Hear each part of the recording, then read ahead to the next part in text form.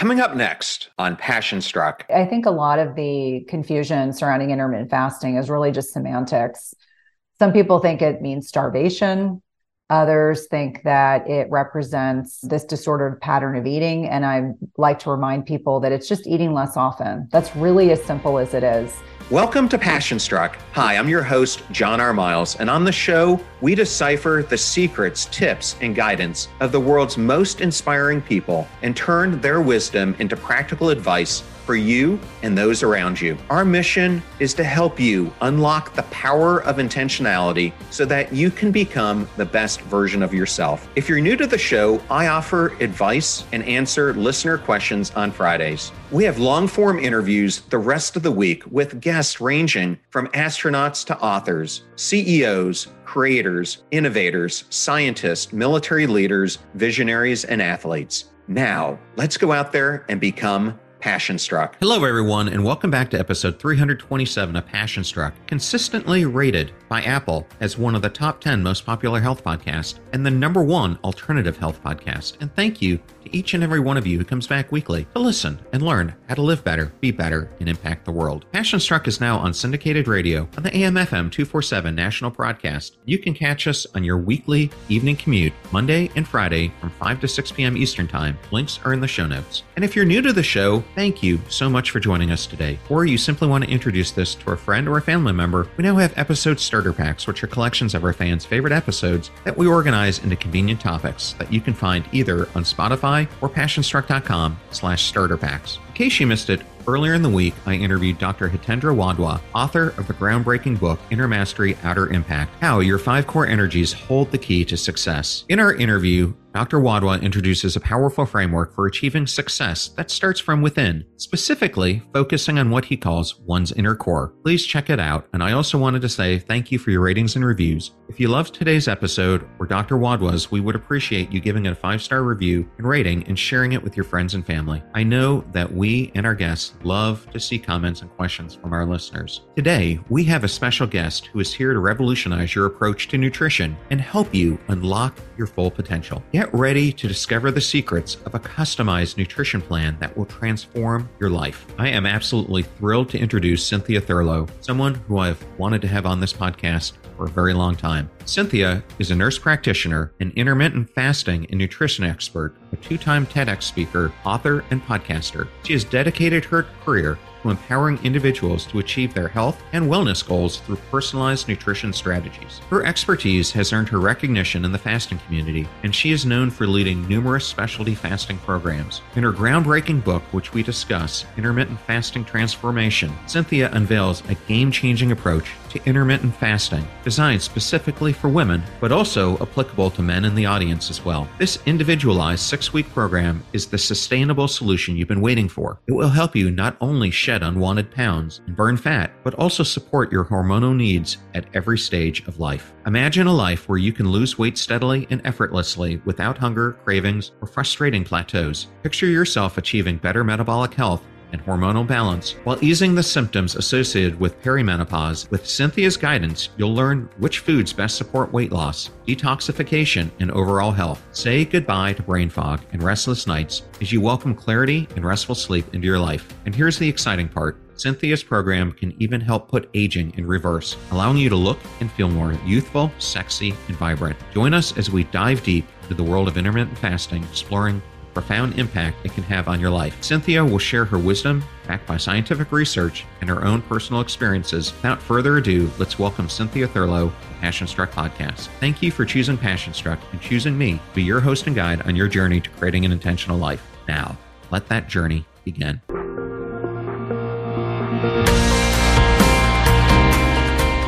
I am absolutely ecstatic today to welcome Cynthia Thurlow to Passion Struck. Welcome, Cynthia. Thank you. I've been looking forward to our discussion. Well, as we began talking before you came on the podcast, you and my fiance have a lot of things in common, both of you being nurse practitioners. And I wanted to start out the conversation with what led you to pursue the initial phases of your career in healthcare.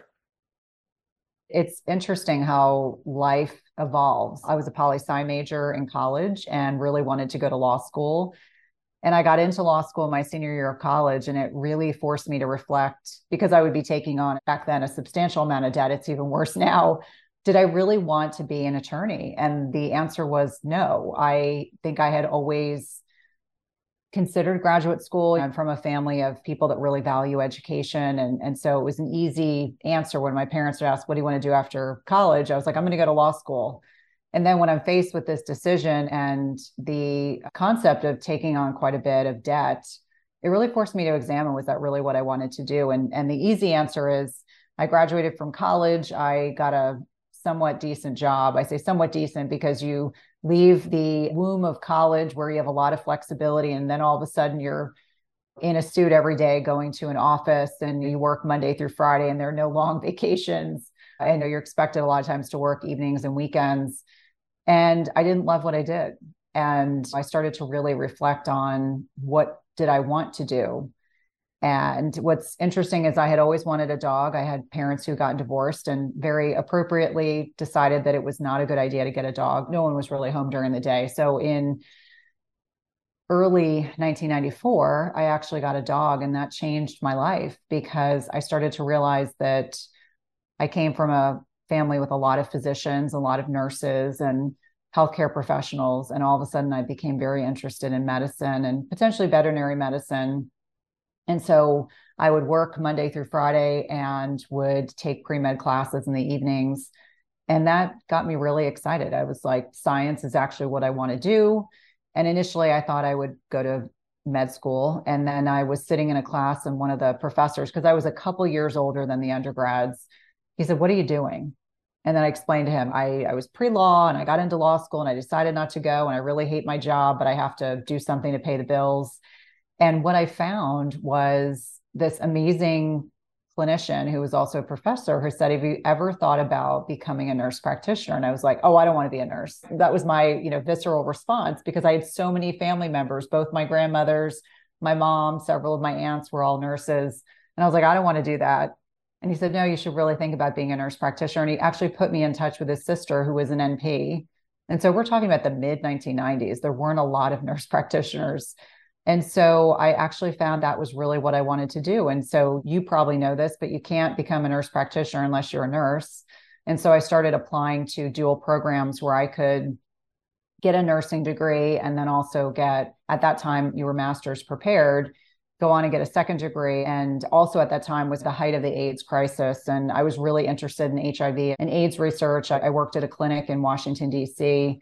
And so really thinking about what were the two standout research institutions at that time for HIV and AIDS research. And you're talking about Johns Hopkins or UCSF. And I'm an East Coast girl. So it was an easy decision that I really wanted to go to Hopkins. And I was accepted into this dual degree program. And as someone who had always played things pretty conservatively, to leave an area that I knew, to go to an area that I did not know, to live in a city. And I have never been more academically and cerebrally challenged in a good way. It was wonderful that I was surrounded by people who were just as eager to learn and excel. And it was one of the best decisions I ever made. So I graduated from the first program, then became an ER nurse. And I'm a total adrenaline junkie. I like sick patients. The higher the acuity, the more interesting they were to me. And after I finished my nurse practitioner program, I easily transitioned. I worked at a very cardiology-focused hospital. ER medicine, cardiology made a lot of sense. Continue with that adrenaline junkie, really sick patient, call in a chopper, a helicopter. And I loved that for a long time until I didn't. But that's how I came into nursing. And I always say it was one of the best decisions I've ever made. I always say that a lot of my life is the path less traveled. Most of my friends were going on and going to graduate school or getting these amazing jobs. And I went back to school and spent most of my 20s, which is hard to believe, doing school, but it was the right decision for me. And so I finished up at 29 and loved becoming a nurse practitioner. That was the best of both worlds. I had a high quality of life. I didn't have an enormous amount of debt like most of my physician friends. And I still had a lot of vigor and rigor in what I was learning and practicing about medicine. Whereas physicians during their residency, they have many years of training. Nurse practitioners finish their education and then they do a lot of training on the job. And I was very fortunate that the cardiologists I work with were willing to invest in me because they felt like the more we invest in our nurse practitioners, the stronger we are as a practice. And so that practice model was so important because I was the youngest NP, the youngest by far, because most nurses are NPs usually for a long time before they become advanced practice nurses, but I wasn't. And so I had to make up for the fact I didn't have an experience. I spent a lot of extra time, had a lot of colleagues that were willing to break things down and make sure that I understood them because they understood the value of training us in a way that we could be very autonomous. And I really was very autonomous, even before the state that I live in allowed nurse practitioners to be fully autonomous, which means you don't have to have a practice agreement with a physician. You can hang a shingle, if you will. But in clinical cardiology, where there's just a very high acuity, it was actually good to be in this cocoon where there was a tremendous amount of support as I was evolving my own practice. Get ready to supercharge your hiring experience with Indeed, our fantastic partner. We at PassionStruck are all about seeking smarter, more efficient ways to do things, and Indeed perfectly aligns with this philosophy when it comes to hiring. It's more than just a job site, it's a comprehensive platform that revolutionizes the way you find the perfect candidates. With its powerful matching engine and over 350 million global monthly visitors, Indeed streamlines the hiring process, bringing top talent straight to you. No more sifting through endless unqualified resumes. Indeed does the heavy lifting just for you. And what I love about Indeed is its ability to centralize all your hiring activities, from scheduling interviews and screening applicants to messaging candidates. It's all in one place. During my career, I've hired thousands of employees, and I only wish I had Indeed's efficiency and speed back then. And here's a fact that absolutely blows my mind. 93% of employers, according to a recent survey, say Indeed delivers the best quality matches over other job sites. That's quality and speed hand in hand. And listeners of this show will get a $75 sponsored job credit to get your jobs more visibility at Indeed.com/passionstruck. Just go to Indeed.com/passionstruck right now and support our show by saying you heard about Indeed on this podcast. Indeed.com/passionstruck. Terms and conditions apply. Need to hire? You need Indeed. I know all those discount codes are difficult to remember, so we put them all at passionstruck.com/deals. Now, back to PassionStruck.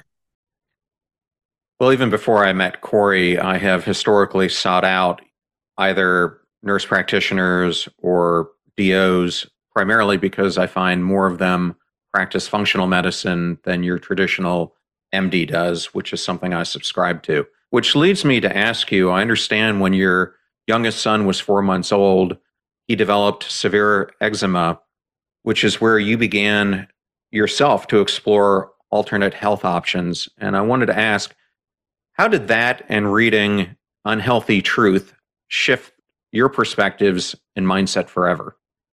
Yeah. So Jack is now almost 18 years old. So it shows you how many years ago this was.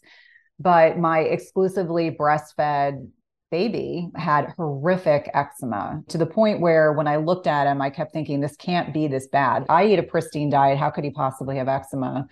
And we did the traditional things. I took him to the pediatrician. They prescribed high potency topical steroids. They said, it's nothing you're eating. Your diet is pristine. It can't possibly be contributing. And for me, that really became this process of awareness around the fact that his skin was just a manifestation of what was going on in his gut and in his body, that degree of inflammation. And so I kept pushing for allergy testing. I said, I know he's a baby, but I just intrinsically think there's something he's being exposed to. And I thought it'd be benign. Oh, it's raspberries. It gets worse with raspberries. Well, it turns out he had life-threatening food allergies. He had peanut and tree nut allergies.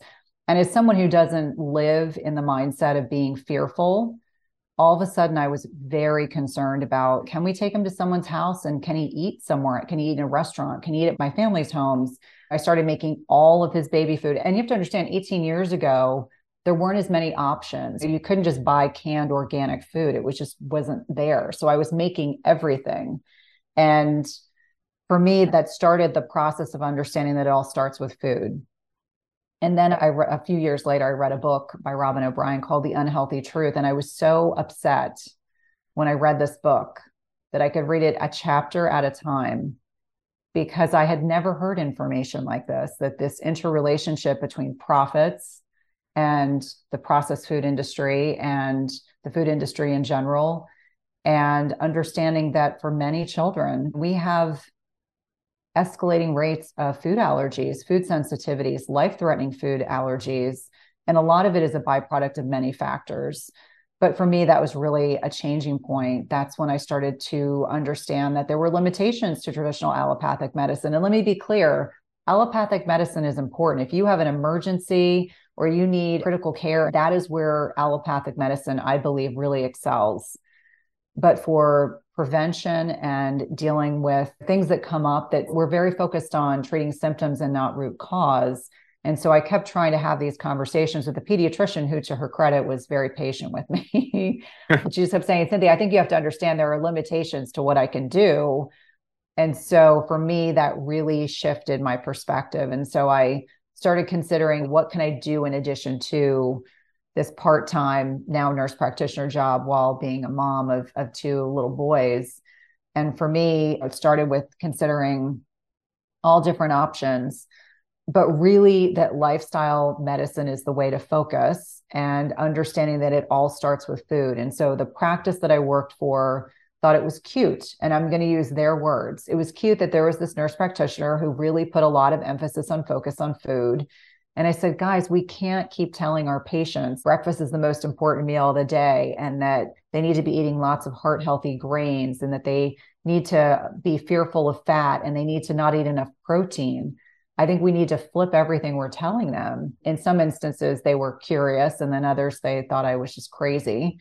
And so that was the big pivot. I always credit Robin O'Brien's book for really getting the process started of questioning what I was trained in, and questioning the dogma that we so rigidly adhere to in medicine. It's hard. Sometimes it takes 20 years for research to filter down into traditional medical roles. And so I do believe that the pivot that I made is now doesn't seem so strange. Now people are like, I get it. It all starts with food.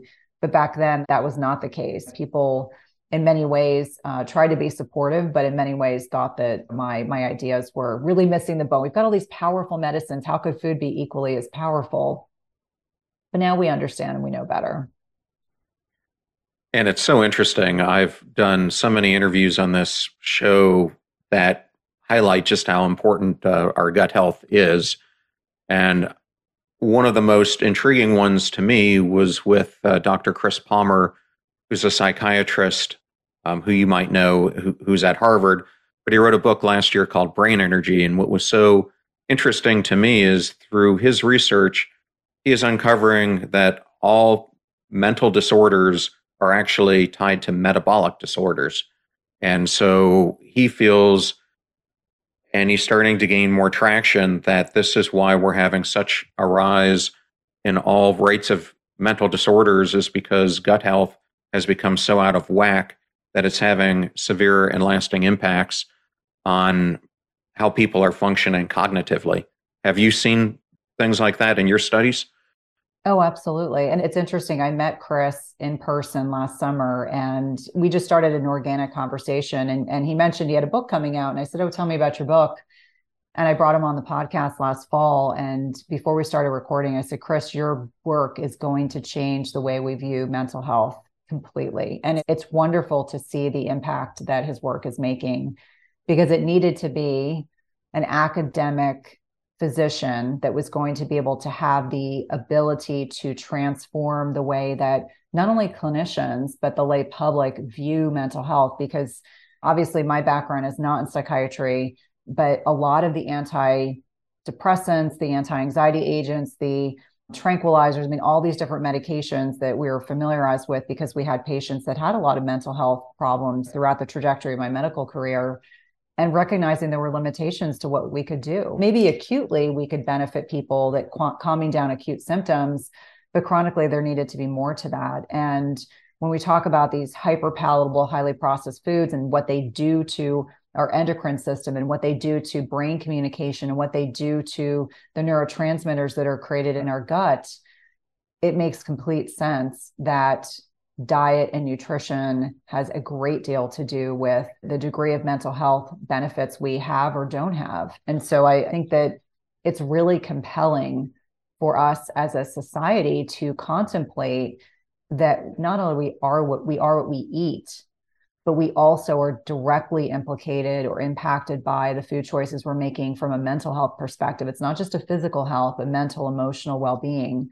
And that's a really powerful connection. So I really think Chris's book and trajectory of his work is really going to be incredibly impactful. Yeah, I did as well. And I've since introduced him to several other people in the field because I think his ideas need to be heard by many more so people understand what he's uncovering. Well, one of the main things that I try to do on this podcast is I try to provide stories of how a person is able to reinvent themselves and their personal journey. And you have a great story of that.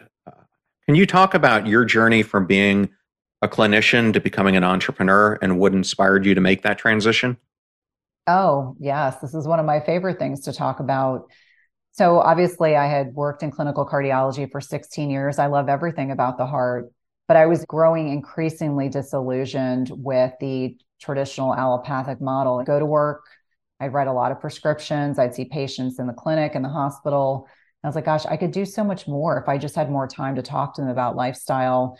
And in February of 2016, I literally woke up one morning, looked at my husband and said, I can't do this anymore. I'm going to give an appropriate time for leave, but I can't do this one more day. And I'm married to a very fiscally conservative man who panicked that I was going to leave this well-paying job to leap into becoming an entrepreneur. It was actually April 1st of 2016. I took that leap. And I don't recommend this, that you do it without a business plan, but I took that leap and I kept saying to my husband, I'm going to be successful. There is no question in my mind. I'm just going to figure out the how. And so almost instantaneously, I started attracting women that were the same stage of life I was in, early 40s, feeling like their needs weren't being met by the traditional medical system, feeling that their needs weren't being met or heard. And so I started creating group programs and I started creating one-on-one work that I was doing. And that evolved into a lot more than that. It ultimately led into creating a podcast with a clinical psychologist friend of mine. It evolved into wanting to do a TED Talk because I'm a total introvert. And I thought that would be a fun challenge. That would be a scary challenge, but a safe thing to do. And the year that I accepted my first TED Talk, I also accepted a second, not realizing that a few months after that, I was going to end up in the hospital for 13 days.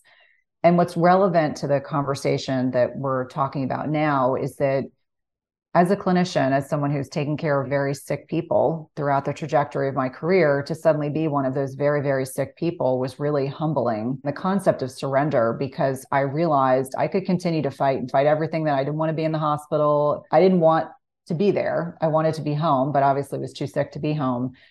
And the concept of surrender, that when I finally was at peace with the fact that I was going to let this really talented team of physicians and nurses take care of me to help save my life, that things fell into place. And my number one priority was to leave the hospital and get home to my family because my boys at that time were still pretty young. Number two was I was still committed to doing this talk. And as crazy as everyone thought I was to say I still wanted to do the talk, I just said, for some reason, I feel really compelled to still do this talk.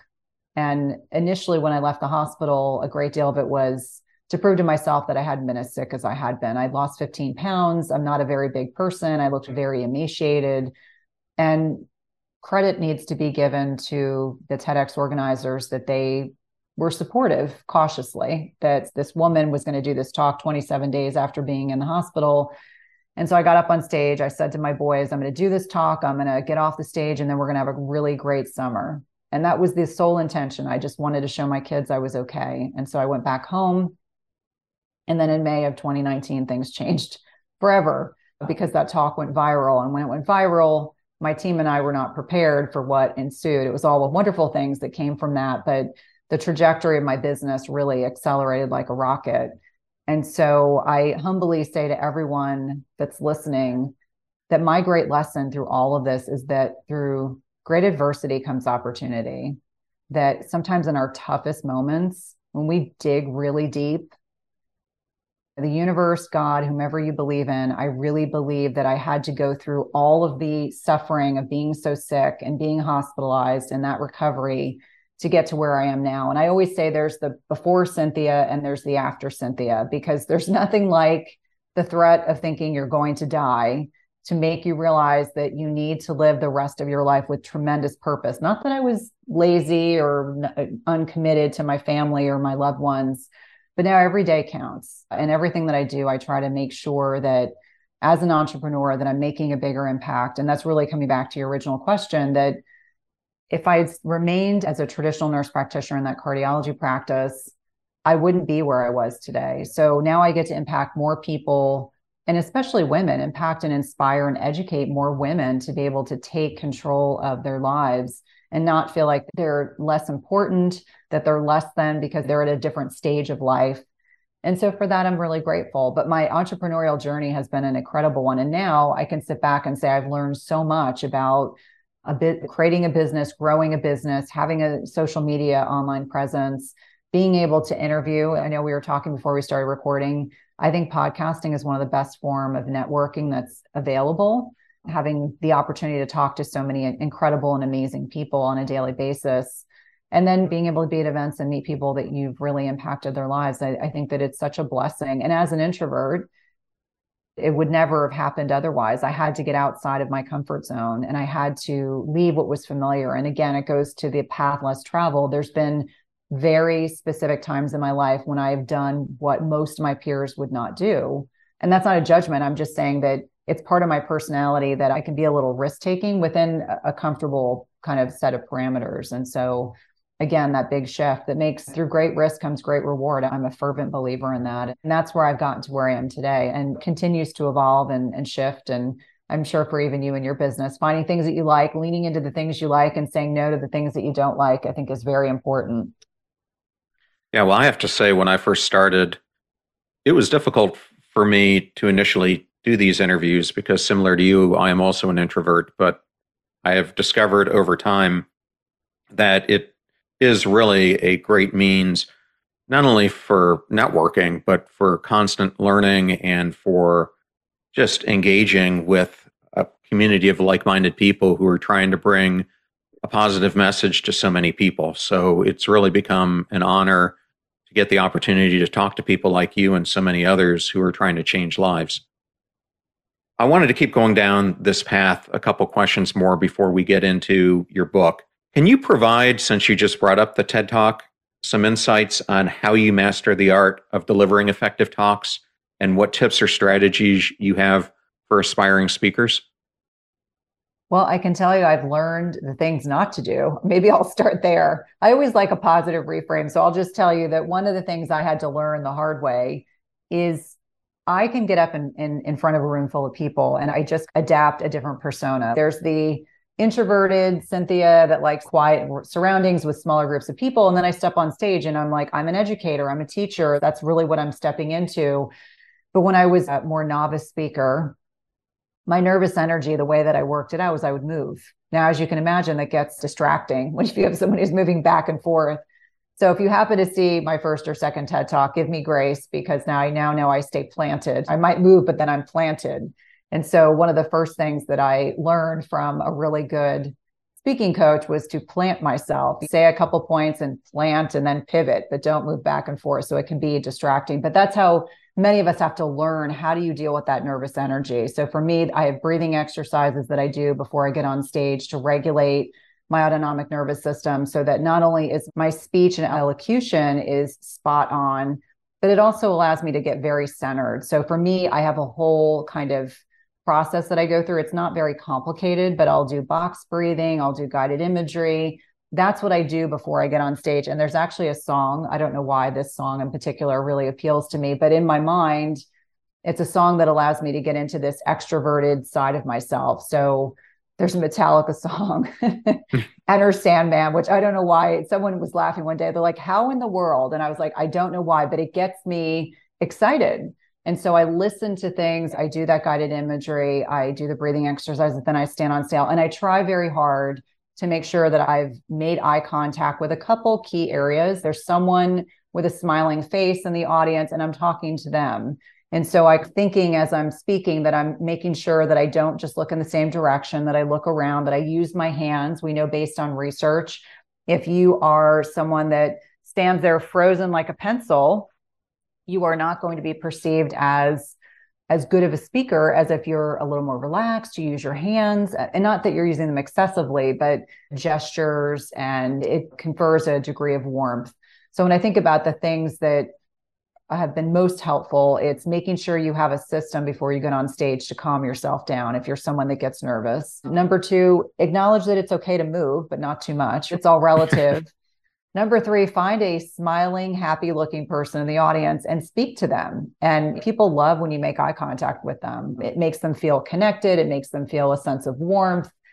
The other thing is be really clear about who you're speaking to. So if you're getting up in front of a group of women, don't talk about something that's not relevant. That's why before we started recording, I said, tell me a little bit about your audience, because I want to make sure what I'm sharing is relevant and to make sure that it is going to be helpful and actionable.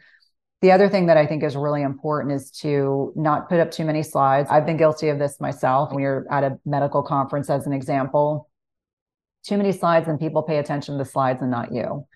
And I think a lot of people sometimes put a lot of slides up because it makes them feel like they're focusing on the flow of the discussion. But what it really does is it detracts from you. The last thing that I would say that I've found to be, super helpful in terms of speaking is to step outside your comfort zone. If I only spoke to people that were interested in intermittent fasting or metabolic health, that's all I did all the time, that would not allow me to grow. So I like to speak on a variety of topics. My team knows this. It's always finding out someone's niche. How can we serve them? What would be of greatest interest?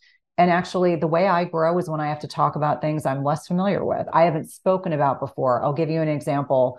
In July, I was asked to speak at a mastermind event for couples. And so I'm going to actually be talking about relationships, especially with your partner. I've been married for almost 20 years, and they really wanted to know, what's it like to be an entrepreneur and exist in a marriage, and how do you make it work? And so this is a very different type of conversation that I'm going to have because it's very personal.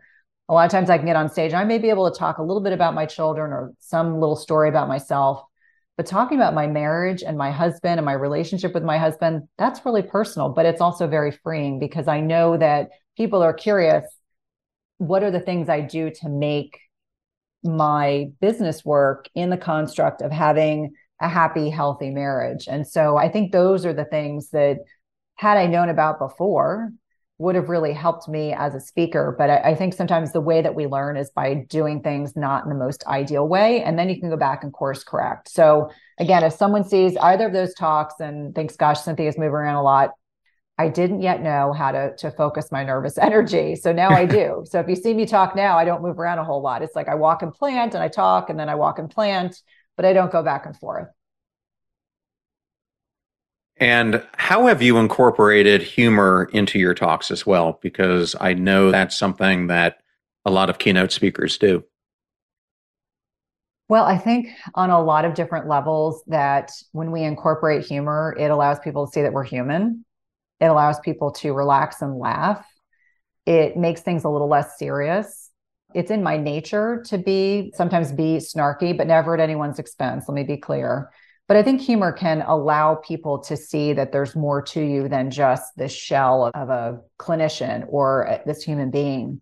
And so the one thing I've learned is that when I watch really talented speakers talk, it's that connection. So whether it's laughter, whether it's a storytelling, whether it's the sharing of mutual shared goals, it's the connection piece. It allows people to see you're a real person. I think humor is very important. It has to be used carefully, obviously. I always say you want things to be funny, but you don't want it to be at the expense of someone else. So I think that's also very important. It's just the delivery, I think, can be something that needs to be structured very carefully, but not in a way where you have to make it overcomplicated. I think sometimes simple humor is sometimes the best way you can go. Well, Cynthia, thank you for sharing all that advice. I now wanted to turn our attention to your incredible book, Intermittent Fasting Transformation, the 45-day program for women to lose stubborn weight, improve hormonal health, and slow aging. And I did want to let the audience to know that we're not only going to be talking about things that impact women, but men as well when it comes to intermittent fasting. And this is of real importance to me because for years now, I have practiced intermittent fasting continuously. But it's interesting because depending on who I've had on the podcast, there are many different definitions of intermittent fasting. Can you explain what it is and why people get it so confused?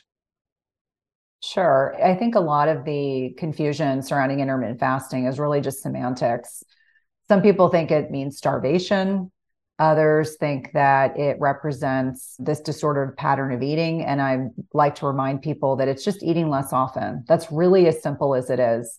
That can be defined in terms of hours in which you consume food or you are in an unfed state. It can be defined by shorter fasts, longer fasts. There's a lot of different ways to do it.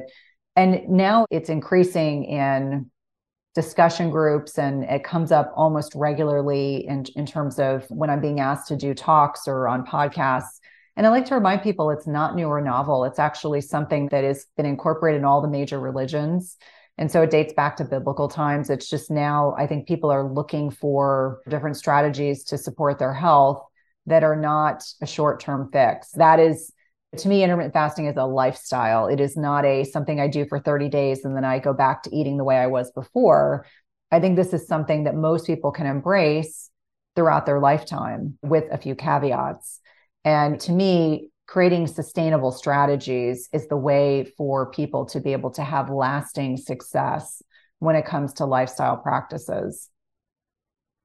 Well, I know for me, it's done wonders. It's been the most consistent I've ever been on maintaining weight. I feel my cognitive processes have been enhanced. I have more energy throughout the day. I feel better when I go to the gym. But it's interesting because I do a weekly ride with a number of friends of mine, and they like to stop for breakfast in between this ride. Something I have to tell you I don't like to do, but it's a nice social gathering. But for 4 years now, I sit there and watch them have breakfast as I have a cup of coffee. And they're always like, "Aren't you hungry?" And I have to tell you, at this point, I don't crave anything until somewhere around noontime. Sometimes it goes even later than that. And I think I practice similar to you, a 16-hour window. Sometimes it's longer than that. It's typically never shorter, where I don't eat. But if you think about it, over history, as we were hunter-gatherers and etc., we didn't have this constant supply of food that we do now. So I think it was very common for us historically to fast because we had no other option. There were not refrigerators in supermarkets and this hyper palatable, highly processed food available to us 24/7. And I would agree with you. And I love that you serve as a kind of reflection point for your fellow cyclists. I would imagine that you probably over time, they'll get curious and they probably will try intermittent fasting, especially working out fasted. I think for a lot of people, they think, oh, if I'm doing a 40, 50-mile ride, I have to have food with me. And the ultimate food is being able to use stored fat as a fuel source. And so I love that is incorporated into what you're doing exercise-wise. It's very telling that more and more people are starting to observe hunger cues.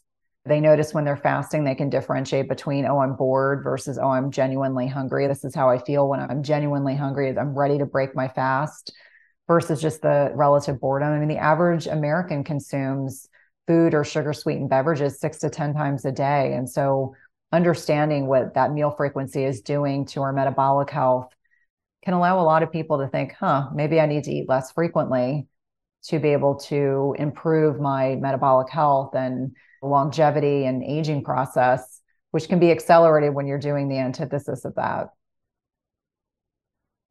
I totally agree. And I know one of the things that intermittent fasting is intertwined with is hormonal health. I think it's probably more pronounced if you're a female, but it also impacts males. I know it's impacted me, given you and I are a similar age. It catches up with you after a while. And can you shed some light on the importance of hormonal balance and its impact on overall well-being?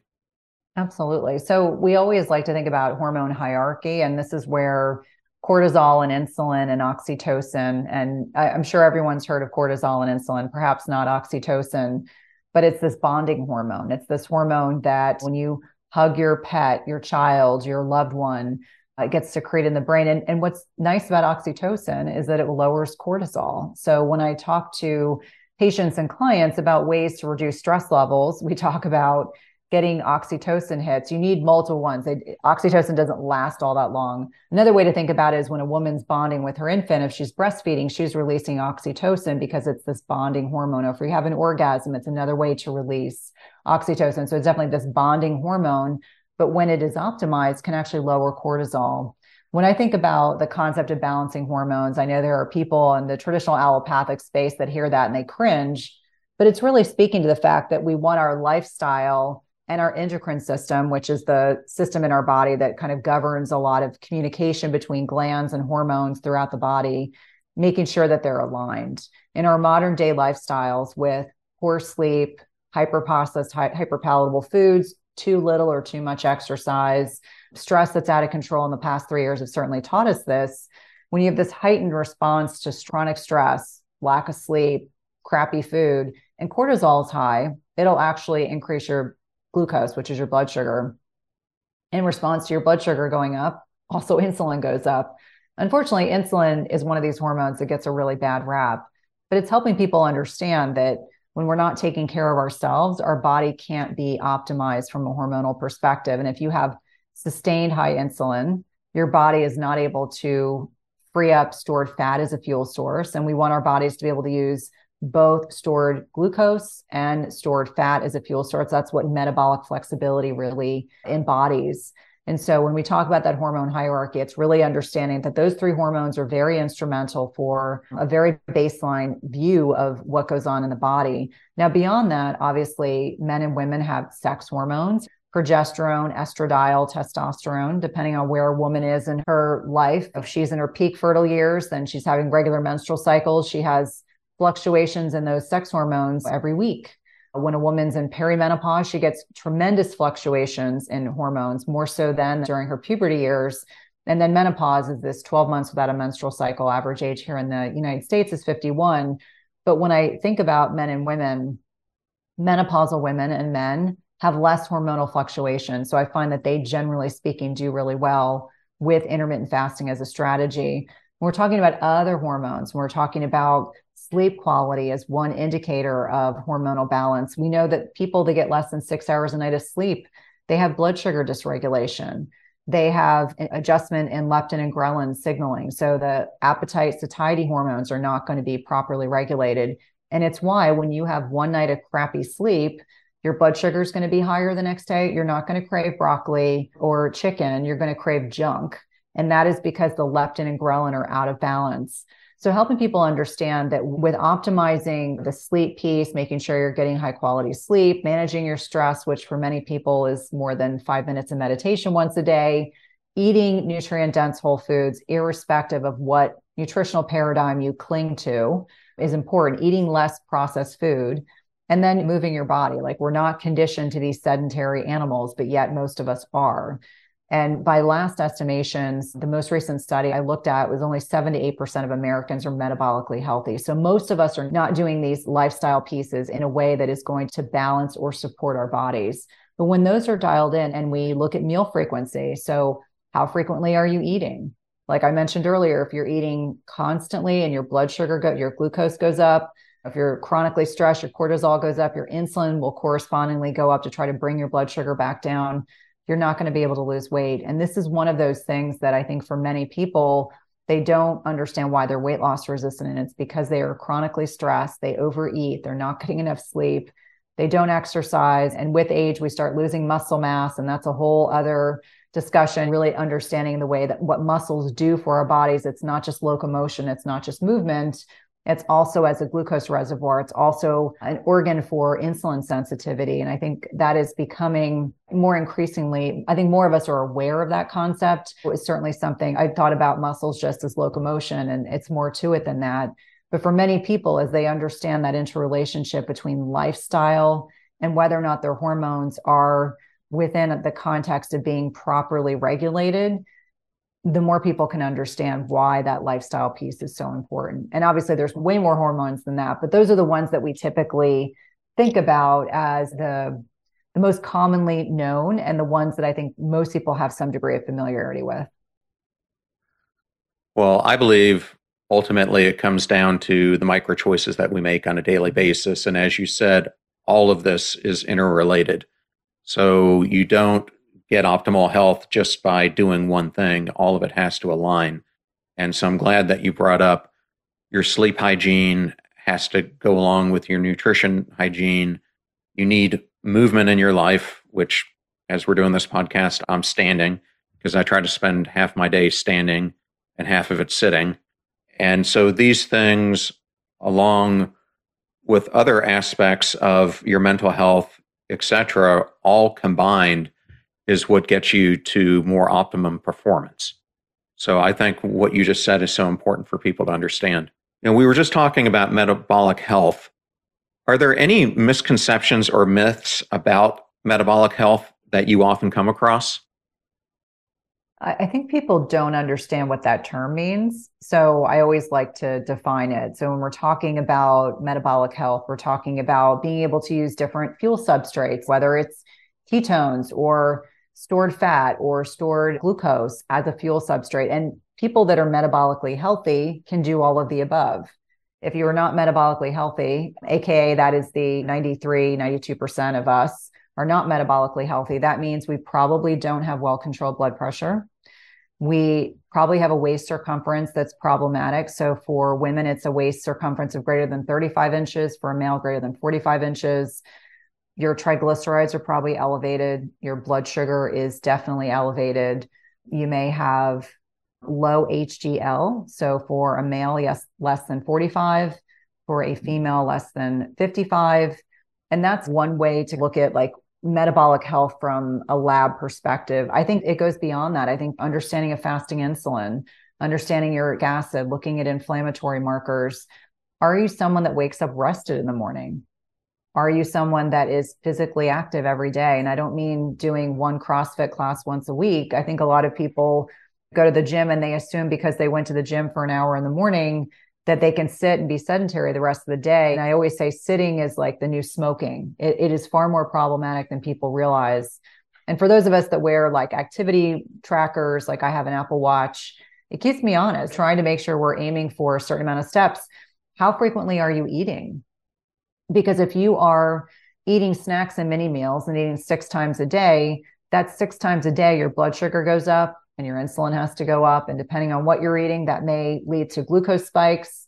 And if you're at all familiar with Jesse Ashape's work, Glucose Revolution, which I think is one of these books that really got people thinking and talking about blood sugar dysregulation differently, helping people understand that complex interrelationship between the food choices that we're making and whether or not it keeps our blood sugar stable. So when we talk about metabolic health, someone that has healthy blood sugar regulation will eat a meal and not fall asleep afterwards. They're not going to get hangry when they get hungry. They're going to be able to lose weight.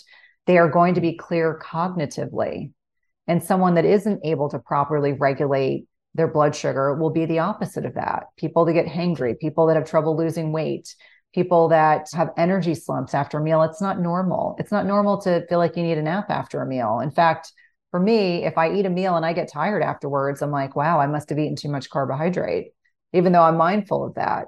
But it's all information that allows us to make decisions that are in our best interest. So when I talk about metabolic health, that's being free of being on medications to control your lipids, your blood pressure, making sure that your waist circumference is within a normal parameter, ensuring that you're fasting blood sugar. And actually, I was speaking to a podcast guest a little while ago, and it was talking about how a fasting blood sugar between 90 and 99 is not benign. It is not benign.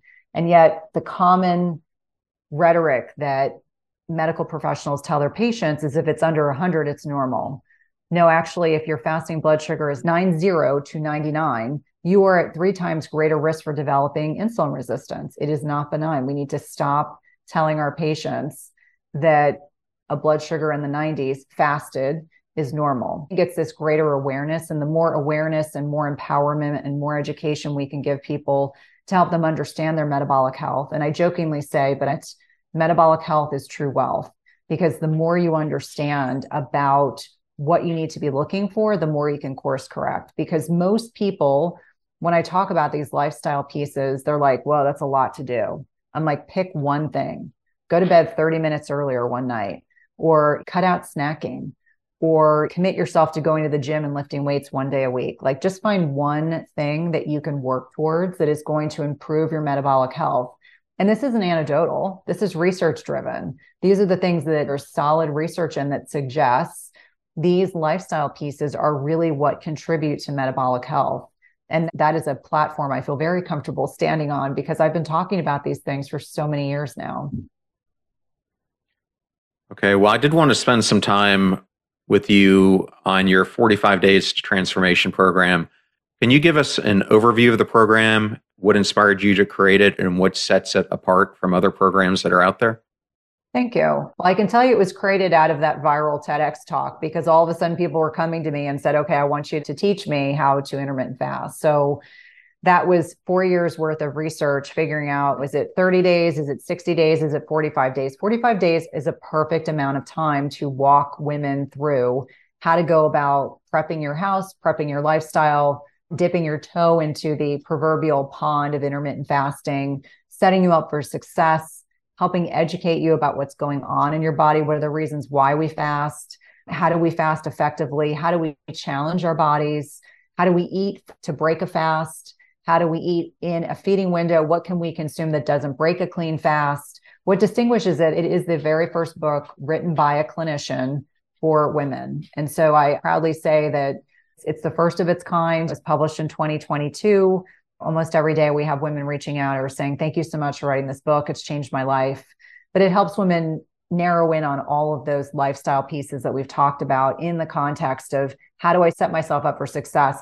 Also, embracing and not apologizing for being a woman. So if you were 35 and under, I talk about how you need to fast differently than a woman in perimenopause, somebody who's 10 to 15 years preceding menopause, versus a menopausal woman, because we have to fast differently depending on where we are in our cycle, where we are life stage wise, and doing so without apologizing for it. I think women reflexively, like, we love to apologize for things. I'm like, no, this is what makes us unique. Being able, if we choose to conceive a child and carry a child and birth a child, makes us unique. And so we shouldn't feel the need to apologize for our physiology. We should embrace it. And what would you say are some of the most important factors to keep in mind when you're at the early stages of implementing an intermittent fasting routine?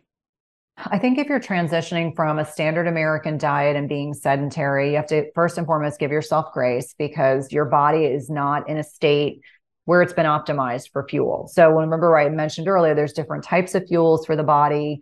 It's understanding that if your body's been predominantly using glucose as its primary fuel source, it is going to take a bit more time to get to the point where your body can use stored fat as a fuel source. So if someone is very sedentary, eating a standard American diet, it may take them 4 to 6 weeks to become fat adapted, meaning that their body can go in and utilize stored fat when they need it, as opposed to just burning like kindling, which is what glucose is. So that's number one. Number two is helping people understand that the first thing you need to do is to rip the Band-Aid off and stop snacking. You are never going to be able to fast if you continue to snack. So this forces you to restructure your meals. So protein, fat, and carbohydrates. You always have protein with every meal. You always have protein. That is the consistent piece, is either protein and healthy fats or protein and carbs. And so depending on whether or not someone is insulin resistant, if someone's insulin resistant or not metabolically healthy, they probably need to lower their carbohydrate threshold. And the way to do that is to increase their protein. So 30 to 50 grams of protein with each meal. If you have weight to lose, you're not metabolically healthy or insulin resistant, then you probably need to get your total carbohydrates, not net, under 75 grams per day. And for a lot of people, average Americans, 200 to 300 grams of carbs a day, that can be a little daunting, but it's something to work towards. And then lastly, being able to go from dinner to breakfast without eating. That's another kind of like hurdle. These are big picture things, like people are trying to imagine what an intermittent fasting lifestyle looks like. You have to be able to go from, as a starting point, from dinner to breakfast. So maybe that's 13 hours, but that's great. That's 13 hours that your body is going through digestive rest. It's optimizing things that go on behind the scenes. Your digestion gets optimized because it's allowed to take the time to function in an optimal level. And then you go from there. And so I always say, obviously in the book, I really walk women through this whole process. I have a lot of men that read the book too. I just tell them, lean into the menopausal women area where there isn't as much hormonal fluctuation day to day, week to week, like there are with other women. But we've gotten really great feedback and really giving yourself grace throughout the process. I don't expect the average person to go from eating 6 times a day, eating snacks and mini meals, to automatically fasting 16 hours. Like that may take a couple weeks, and that is okay. Okay. And then Cynthia, I have a number of questions that I got from audience members who heard you were going to be coming on the show. And these are all pertaining to intermittent fasting. The first one has to do with the green powders that are all the rage today. I'll have to admit, Athletic Greens has sponsored this program. I take these myself daily. If you use one of those products, will it break your fast if you take it during your fasting window? Yes, because it's food. So I'm an advocate of clean fasting, and I speak very openly about that. I want everyone to learn clean fasting, and then from there, they can determine what they want to do. Clean fasting means it is bitter coffee, bitter teas, water, and plain electrolytes in a fasted state. So save the athletic greens or other green powders. Maybe use it to break your fast. Maybe enjoy it with your first meal of the day, but that is absolutely something you want to take in a fed state. Okay, and the next question was on the lines of supplements. So a lot of people like to take their vitamins in the morning. Does that have any impact on your fast? I think it depends on what it is. I always say, when in doubt, leave it out. So that's like my standard moniker. If it's a fat soluble vitamin, if it's a probiotic, those things should be taken with food. If you are consuming fish oil, I would take that with food. But if it's like magnesium, if you have ashwagandha, like an adaptogenic herb, if you are told that you have a medication you need to take in an unfed state, like I have thyroid medicine that I take first thing in the morning, I take that completely fasted. As far as I'm concerned, hormones, you get a free pass on a hormone because you have to take it. I don't have a choice. There's no other way around it. But there's a lot of nuances, but generally speaking, when in doubt, leave it out. Like things like creatine, branched chain amino acids, they will absolutely break a fast. Consume them in your feeding window. If you're concerned, take it in your feeding window. Again, if it's magnesium, ashwagandha, plain electrolytes, you can absolutely consume them in a fasted state. Okay, and then the last question was, it's common for people to experience cravings or hunger pains during fasting periods. Do you have any tips or strategies for managing these cravings and staying on track? Yeah. So first and foremost, make sure you're eating enough in your feeding window. Sometimes you're getting cravings because you're not hitting those protein macros. You're not eating enough food in your feeding window. I see that a lot.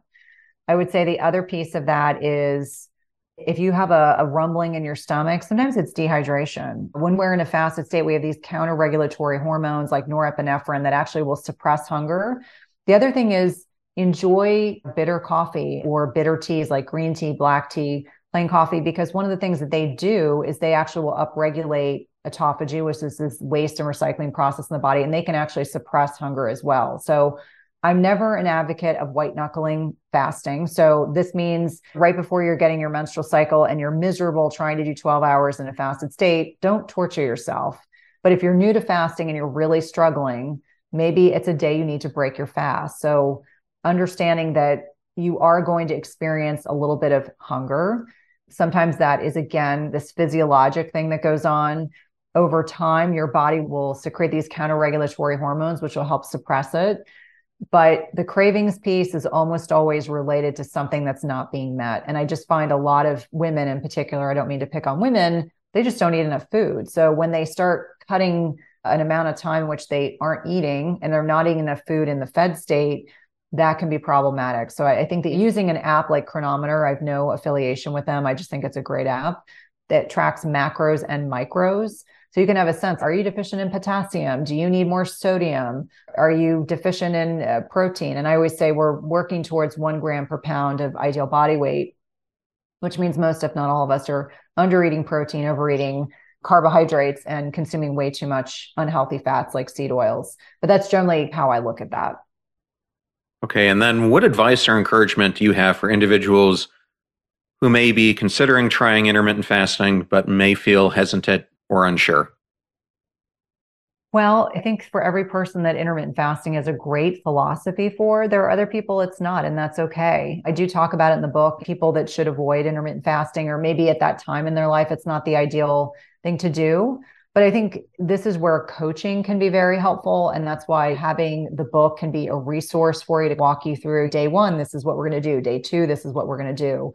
If you're feeling ambivalent or you're feeling unsure of yourself, the question is why? Is it because it's new? And sometimes when things are new, they can be scary, but you can always try it, give it a week, see how you feel, give it a couple of days, see how you feel. If you feel like things aren't working well or you don't feel good, then obviously you stop. Like I always say, there's no sense in white knuckling fasting. If it's working well for you, and for me, before I ever saw weight loss, I felt really good. I felt like my brain turned on. I got a lot accomplished because I wasn't worrying about eating breakfast. And so for a lot of people, they're pleasantly surprised. But I think there's nothing wrong with being hesitant, but examine why you're hesitant. Is it just because you need more resources? Is it because you feel less sure of yourself because it's new? That's okay. That's to be expected. But you can absolutely try it. Just like I tell my kids, you have to have a thank you bite. When they were little, you have to have a thank you bite, at least one bite. Just try it. You don't know it until you try it. Okay. And then, Cynthia, I always like to give fellow podcasters the opportunity to tell the audience about their shows in case my audience would like to learn more about yours. Thank you. So my podcast is Everyday Wellness. It is one of my favorite things I do in my business. I get to interview the best and the brightest in the health and wellness space. I get to interview researchers, clinicians, group experts, and it's one of my great joys is being able to connect with all these brilliant, like-minded individuals. So Everyday Wellness, you can find it on iTunes, Spotify, or wherever you find podcasts. Most recently, I'm trying to think of some of the more interesting host of characters I've had on recently, like Dave Asprey and Sean Stevenson and Glucose Goddess, who's a joy. I've had Dr. Chris Palmer on, as well as many other in the metabolic health space, but definitely one of my favorite things I do in my business, and definitely check it out. Okay. And then the last question would be, for things other than the podcast, where's the best place for listeners to go? Probably my website. So www.cynthiathurlow.com. You can connect to the website there. I'm active on Instagram. Be forewarned, I can be a little snarky on Twitter, although not at anyone's expense. And I have a free Facebook group for men and women. It's called Intermittent Fasting Lifestyle / my name. And that is on Facebook. All are welcome. Well, Cynthia, thank you so much for joining us today. It was such a pleasure to have you on the show. Thank you so much. It was great. I thoroughly enjoyed that interview with Cynthia Thurlow, and I wanted to thank Cynthia and Avery Books for the honor and privilege of having her appear on the show. Links to all things Cynthia will be in the show notes. Please use our website links if you purchase any of the books from the guests that we feature on the show. All proceeds go to supporting the show. Videos are on YouTube at both John R. Miles and our Clips channel at Passion Struck Clips. You can also tune in on your weekly commute on syndicated radio, where we appear on the AM/FM 247 national broadcast. Catch us Monday and Friday from 5 to 6 p.m. Eastern Time. Advertiser deals and discount codes are in one convenient place at passionstruck.com/deals. I have some exciting news to announce that I have a book coming out in February. Links will be in the show notes and you can pre-order it now. I'm on LinkedIn, and you can also catch me at John R. Miles on all the other social platforms where I post daily doses of inspiration. If you want to know how I book amazing guests like Cynthia on the show, it's because of my network. Go out there and build yours before you need it. You're about to hear a preview of the Passion Struck podcast interview I did with mental health expert and neuroscientist Dr. Caroline Leaf, who is known for her science-backed mind management techniques. We discuss her new book, How to Help Your Child Clean Up Their Mental Mess. You can't look to what our generations are facing as the cause of something, because social media is good. So is radio, so is television, so is AI. So they're not the problem. The problem is, what are we doing with them? The problem is, how are we managing them? Instead of looking to an external cause as the cause of something like mental health, external causes do impact mental health, but it's blaming something without looking at the benefits of it. So it's about management of it. So social media is not bad, it's how we're managing it. The fee for this show is that you share it with family or friends when you find something useful. If you know someone who would like to practice intermittent fasting, then definitely share this show with those that you love and care about. The greatest compliment that you can give the show is to share it. In the meantime, do your best to apply what you hear on the show so that you can live what you listen. And until next time, go out there and become passion struck.